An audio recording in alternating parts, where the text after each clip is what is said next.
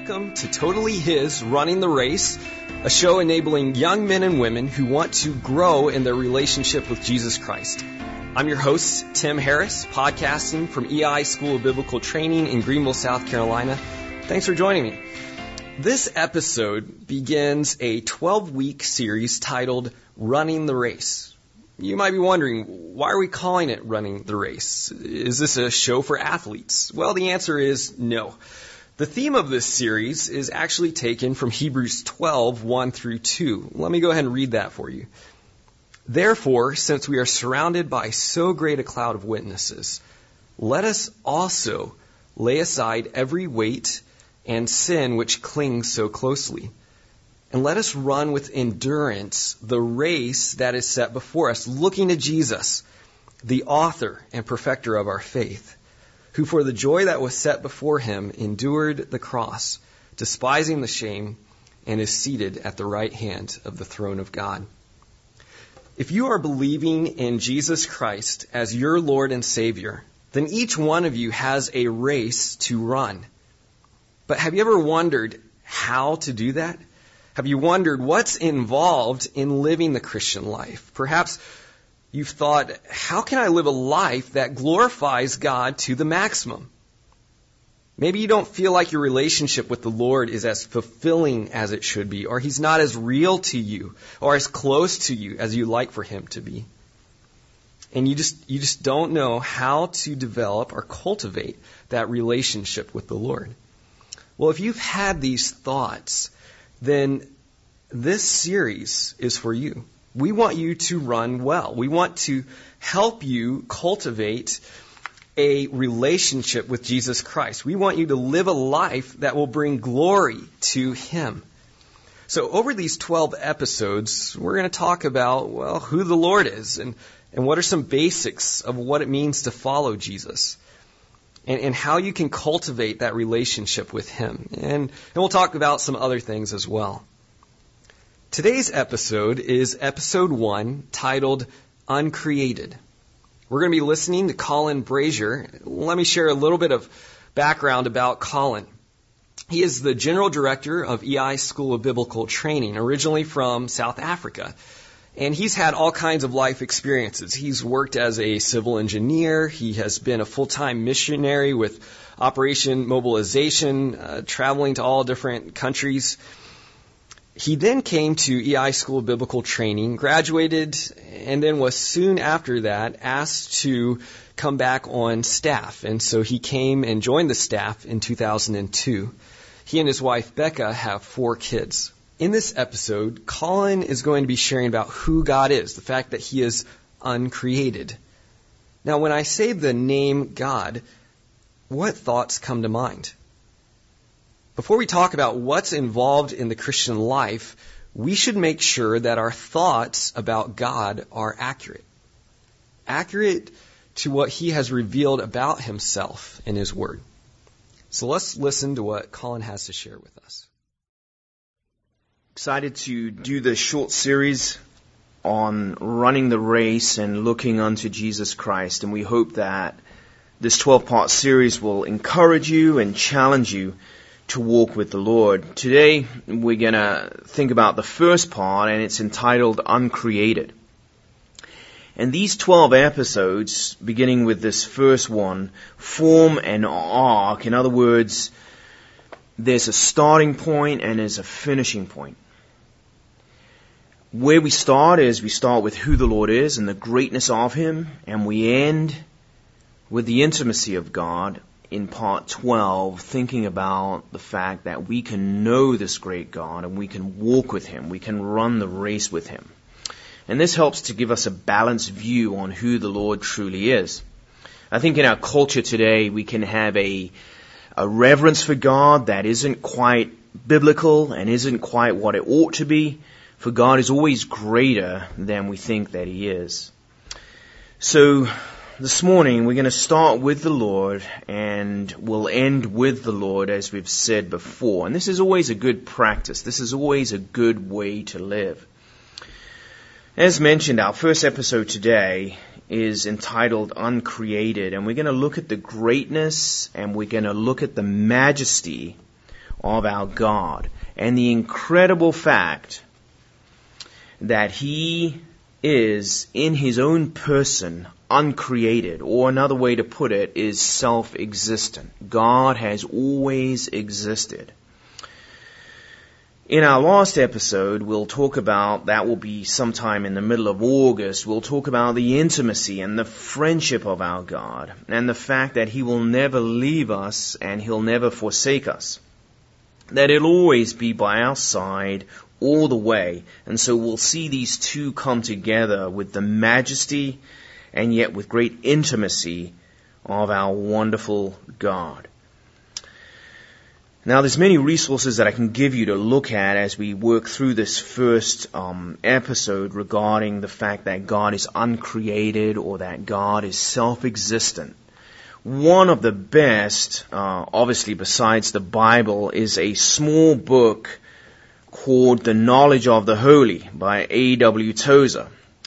And I would really encourage you to get that book. It's not super long and it's not super hard to read. It's made up of a series of messages by Tozer that he gave in about 1959, 1960 to college students. There's about 23 chapters, but they're only about 4 or 5 pages each at the most. And he goes through the wonderful attributes of God.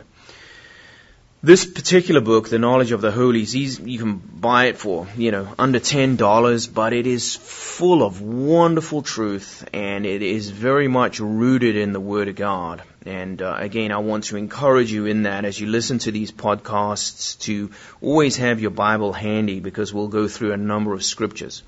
Because what we want to say to you must come out of the Word of God, because the Word of God, the Bible, is living and effective, and God uses His Word in our lives to make us more and more like the Lord Jesus Christ.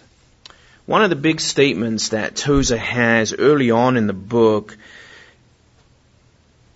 comes across this way. He asks the question, or he makes the statement, what comes to mind when you and I think about God is really the most important thing about you. In other words, what he's saying is, if you had to think about who God is, what would that look like? What comes to mind? Because what comes to mind when you think about God will affect how you live, how you act, how you speak, how you behave. We live in light of who we think God is. And Tozer makes this statement that it is vital, it is very important to consider that you have a biblical understanding of who the Lord is. In other words, if you have a low or a small view of God, you'll live in light of that view of God. It won't matter how you live. But if you have a high view of God, if you realize that He is uncreated, that He is unchanging, that He is self-existent, that He is holy, that He is high and lifted up, we'll live in light of that. And that's very important, that we have a good, clear understanding, a biblical understanding. Who does God say He is according to His Word? Not according to our experience or according to what someone else has told us or what we've read in some book, but what does God say of Himself in the Word of God? And the opposite is true as well, as we would say that if you realize that God is high and lifted up, it will affect the way you live, the way you speak, the way you act, the way you respond, and so on and so on.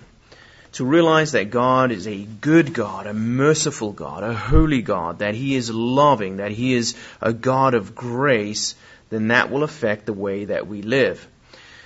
The first scripture I want to look at is in 2 Corinthians chapter 5 and verse 15. So if you are able to grab hold of your Bible and turn to it, or at least jot it down and look at it later, it's a very helpful verse to see the change in the life of Paul the Apostle. He says this to us: and He died for all, speaking of Jesus Christ, that those who live, that's us, might no longer live for themselves, but for Him who for their sake died and was raised. In other words, once we realize that Christ died for us, We should no longer live for ourselves. But again, if we have a low view of God, then we will live with a not much of a desire to want to glorify God. Yet if we have a high view of God, and we realize that He laid down His life for us, it will just transform everything, and we will certainly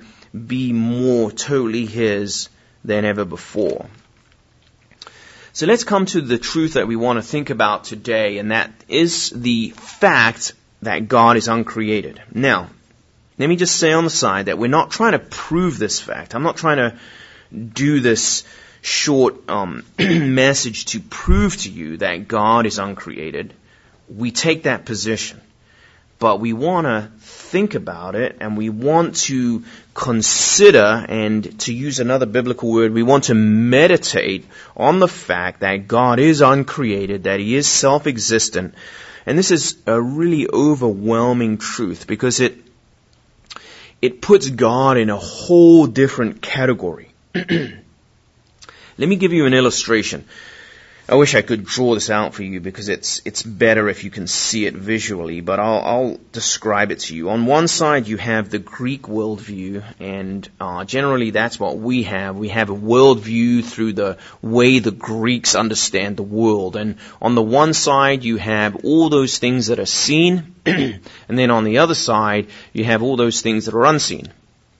For example, the things that are seen are man and animals and trees, and we understand that. But on the other side, the Greek worldview holds the position there is a lot of things that are true and real that are unseen, that we can't actually see them, but we know they exist. For example, and we put in that category God, angels, the devil, all these kind of spiritual things we put in that category because we can't see them, but we know they exist. And what that does, that Greek worldview, which you generally hold and I hold naturally, is that there is that which we can see and that which we cannot see. There's two groups with our worldview. However, that's not a biblical worldview, and that is certainly not the Hebrew worldview. And to understand the Word of God, particularly as you work through the Old Testament, it's important to have a Hebrew worldview, and that would look this way. On the one side, there's that which is created, for example, man, animals, trees, angels, the devil, and so on. And then on the other side, the other category is that which is uncreated, and there's only one that fits into that category, and that is God Himself. And that changes things, because it shows us that God, being uncreated, is completely different and completely other than anything else we know, consider, can comprehend, can see, cannot see, and so on. So on the one side we have all that is uncreated, and there is but one, that is God. And then we have all that is created, seen or unseen. If you have that perspective, it helps to begin to identify the greatness of our God, and that He is completely uncreated, self-caused. He is a God who has, as it were, no origin. There is no origin with God. So, once again, to come back to our point here, to say that God is uncreated is to say that He is self-existent, that He exists in and of Himself, that He is the one who has no beginning and He has no end. And saying these statements hopefully begins to elevate your realization of who this wonderful God is. He exists in and of Himself. He has life in Himself. He is the uncaused cause. No, it is not. We're not talking about the fact that God self-created Himself, but that He was uncreated, existing without ever having been created. Just that statement, think about that. I'm saying a lot of things here, but He exists without ever having been created. There's no beginning and there's no end of God. He's not getting older, He's not developing, He is who He is, always and forever. He has no origin, there is no cause. He has no cause. He is not derived from anything or anyone. He is uncreated, existing in and of himself, external from anything else, conditioned by nothing, not dependent on anything. He has life in himself, perfectly, always, eternally, the uncreated one. Now, to think on that raises our thoughts to a higher level. I'm sure it does. To ponder the greatness and the majesty and the excellency of our God. So hopefully just pondering that thought that God is completely self-existent. Now Tozer would also say in his book, The Knowledge of the Holy, that origin, where does God come from? Origin is a word that can only be applied to things that are created. God has no origin. He has no beginning. He has no end. Aseity is the word that perhaps the theologians would use to describe the fact that God is self-existent. He exists in and of himself. And this is, again, a truth that is found throughout the Word of God. Perhaps the one place that is most helpful is to go to Exodus chapter 3 and the encounter that Moses had with God early on up on the mountain while he was tending sheep. So if you have your Bible, page back to chapter 3 of Exodus, and you'll recall to mind the event of the burning bush. And Moses, at this point, is living out in the fields and so on. He's tending sheep. He's very familiar, and it seems to have gone on for some 40 years. He's very familiar with the terrain and this and that. And he sees a bush that is on fire. Now, it's probably has seen stuff like this before, but this particular bush was different because it was on fire, but it wasn't being consumed. And so Moses, it says in chapter 3 of Exodus, verse 3, he says this, I will turn aside to see this great sight, why this bush is not burned. In verse 4, when the Lord saw that he had turned aside to see, God called to him out of the bush, Moses, Moses, and he said, here I am. So God got Moses' attention. And then we know pretty well what happens after that, I'm sure. The Lord says to Moses, don't come any nearer, take off your sandals, for the place on which you are standing is holy ground. It's holy because God is there. God's presence is there, and he tells Moses to take off his sandals. And then the encounter goes on, and Moses is told by God that he needs to go back to Egypt, and he needs to confront Pharaoh and bring his people, God's people, out of the land. But one of the first questions Moses asks God is, well, what is your name? Who shall I say has sent me? And in an astonishing way, God gives perhaps the most mysterious, deep, yet descriptive wording of his actual character, his person. And so we want to jump down a little bit to verse 14, and you'll note again in Exodus chapter 3, verse 14, after Moses had asked God in verse 13, what is his name? What shall I say to them? And God said to Moses, I am who I am. He said, say this to the people of Israel, I am has sent me to you. Now, this is a deep and a mysterious statement of God's own nature. My nature cannot be declared, it seems God is saying, in words. It cannot be conceived by any human thought. God's nature is implied by his own existence. Think about that. God's nature is implied by his own existence. If God is to refer to himself by a name, it expresses his own nature. Then let it be called I am who I am. An astonishing encounter where God reveals the depth of His own nature, that He has existed, He exists now, and He always exists. And if you like, go to another familiar verse in Genesis chapter 1, verse 1. In the beginning, God created. In the beginning. God is before in the beginning. God is outside of creation. He exists outside of time. He exists outside of space. He existed before anything ever was made. And we know in Genesis chapter 1 that God made all things out of nothing. And that's an astonishing fact in and of itself. Now, the Word of God has much to tell us in various places about His existence before creation.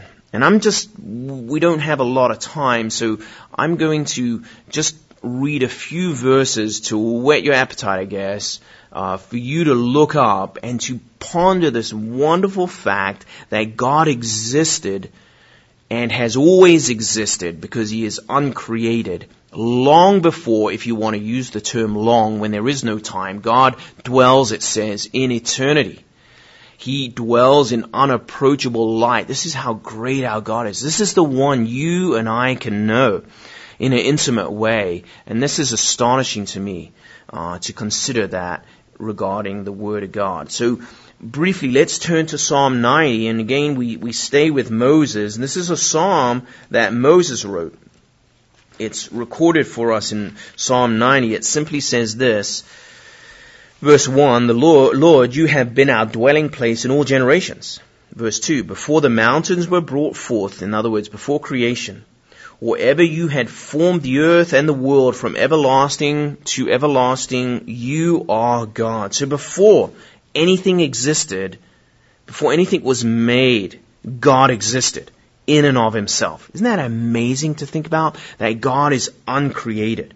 Jump forward again to the New Testament. Let's go to Ephesians chapter 1. Maybe you can, again, I'll just really encourage you to spend some time in the Word of God. Just jot some of these down and think about them, read them, and ask the Lord to speak to you through His Word. In Ephesians chapter 1, verse 4. Even as He chose us in Him before the foundation of the world, before creation, it tells us that God chose us in Him.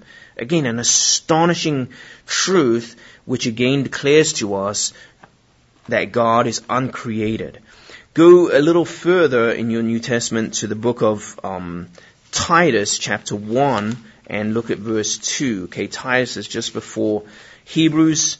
There's Titus, Philemon, and then comes Hebrews. But in Titus chapter 1 verse 2 it says, in hope of eternal life, which God, who never lies, promised before the ages began. God made promises before He even created anything.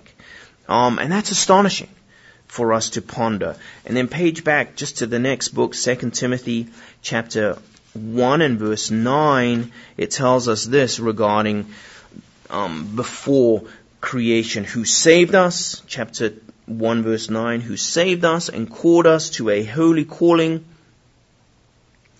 not because of our works, but because of His own purpose and His own grace, which He gave us in Christ Jesus before the ages began, before creation came about. God gave. He promised and He gave. And it's astonishing to think about these wonderful truths. Now, we'll go to one more place. There's other places we can go, but page back to John and go to chapter 17. This is a prayer that is recorded by John regarding the Lord. It's known as the high priestly prayer.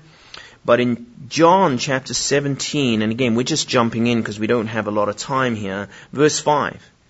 Jesus prays this, and now, Father, glorify me in your own presence with the glory that I had with you before the world existed. Isn't that amazing? Glorify me in your presence that I would be back. Remember, the Lord is on the earth at this point, and He's praying to the Father. Verse 5 of chapter 17, and now, Father, glorify me in your own presence with the glory that I had with you. Again, it speaks of fellowship between the Father and the Son before the world existed. Wow. The uncreated God.